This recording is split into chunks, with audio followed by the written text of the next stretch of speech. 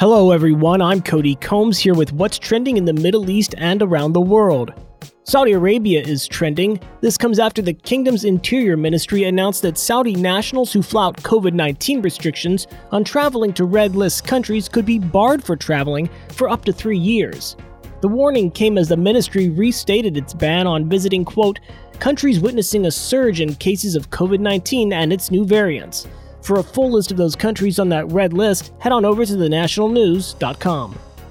And the UAE is trending as well, in particular regarding a coronavirus briefing where authorities said a cautious return to normality could soon be on the horizon as COVID-19 infections fall. Quote, the decrease in the number of infections is offset by a gradual return to normal life, the return of the country's economic and tourism activity. Lebanon's Prime Minister-designate Najib Mikati is gaining a lot of momentum on social also.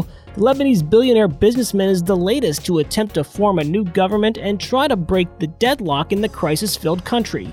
He is a two-time former prime minister as well, telling reporters, quote, we will hold successive meetings in coming days and, God willing, we will have a government soon.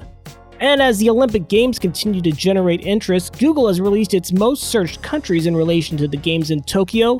India leads the pack, followed by the US, Japan, UK, and then France in terms of the most searched. As for some of the top questions, Google says a lot of people are asking, how long is a triathlon?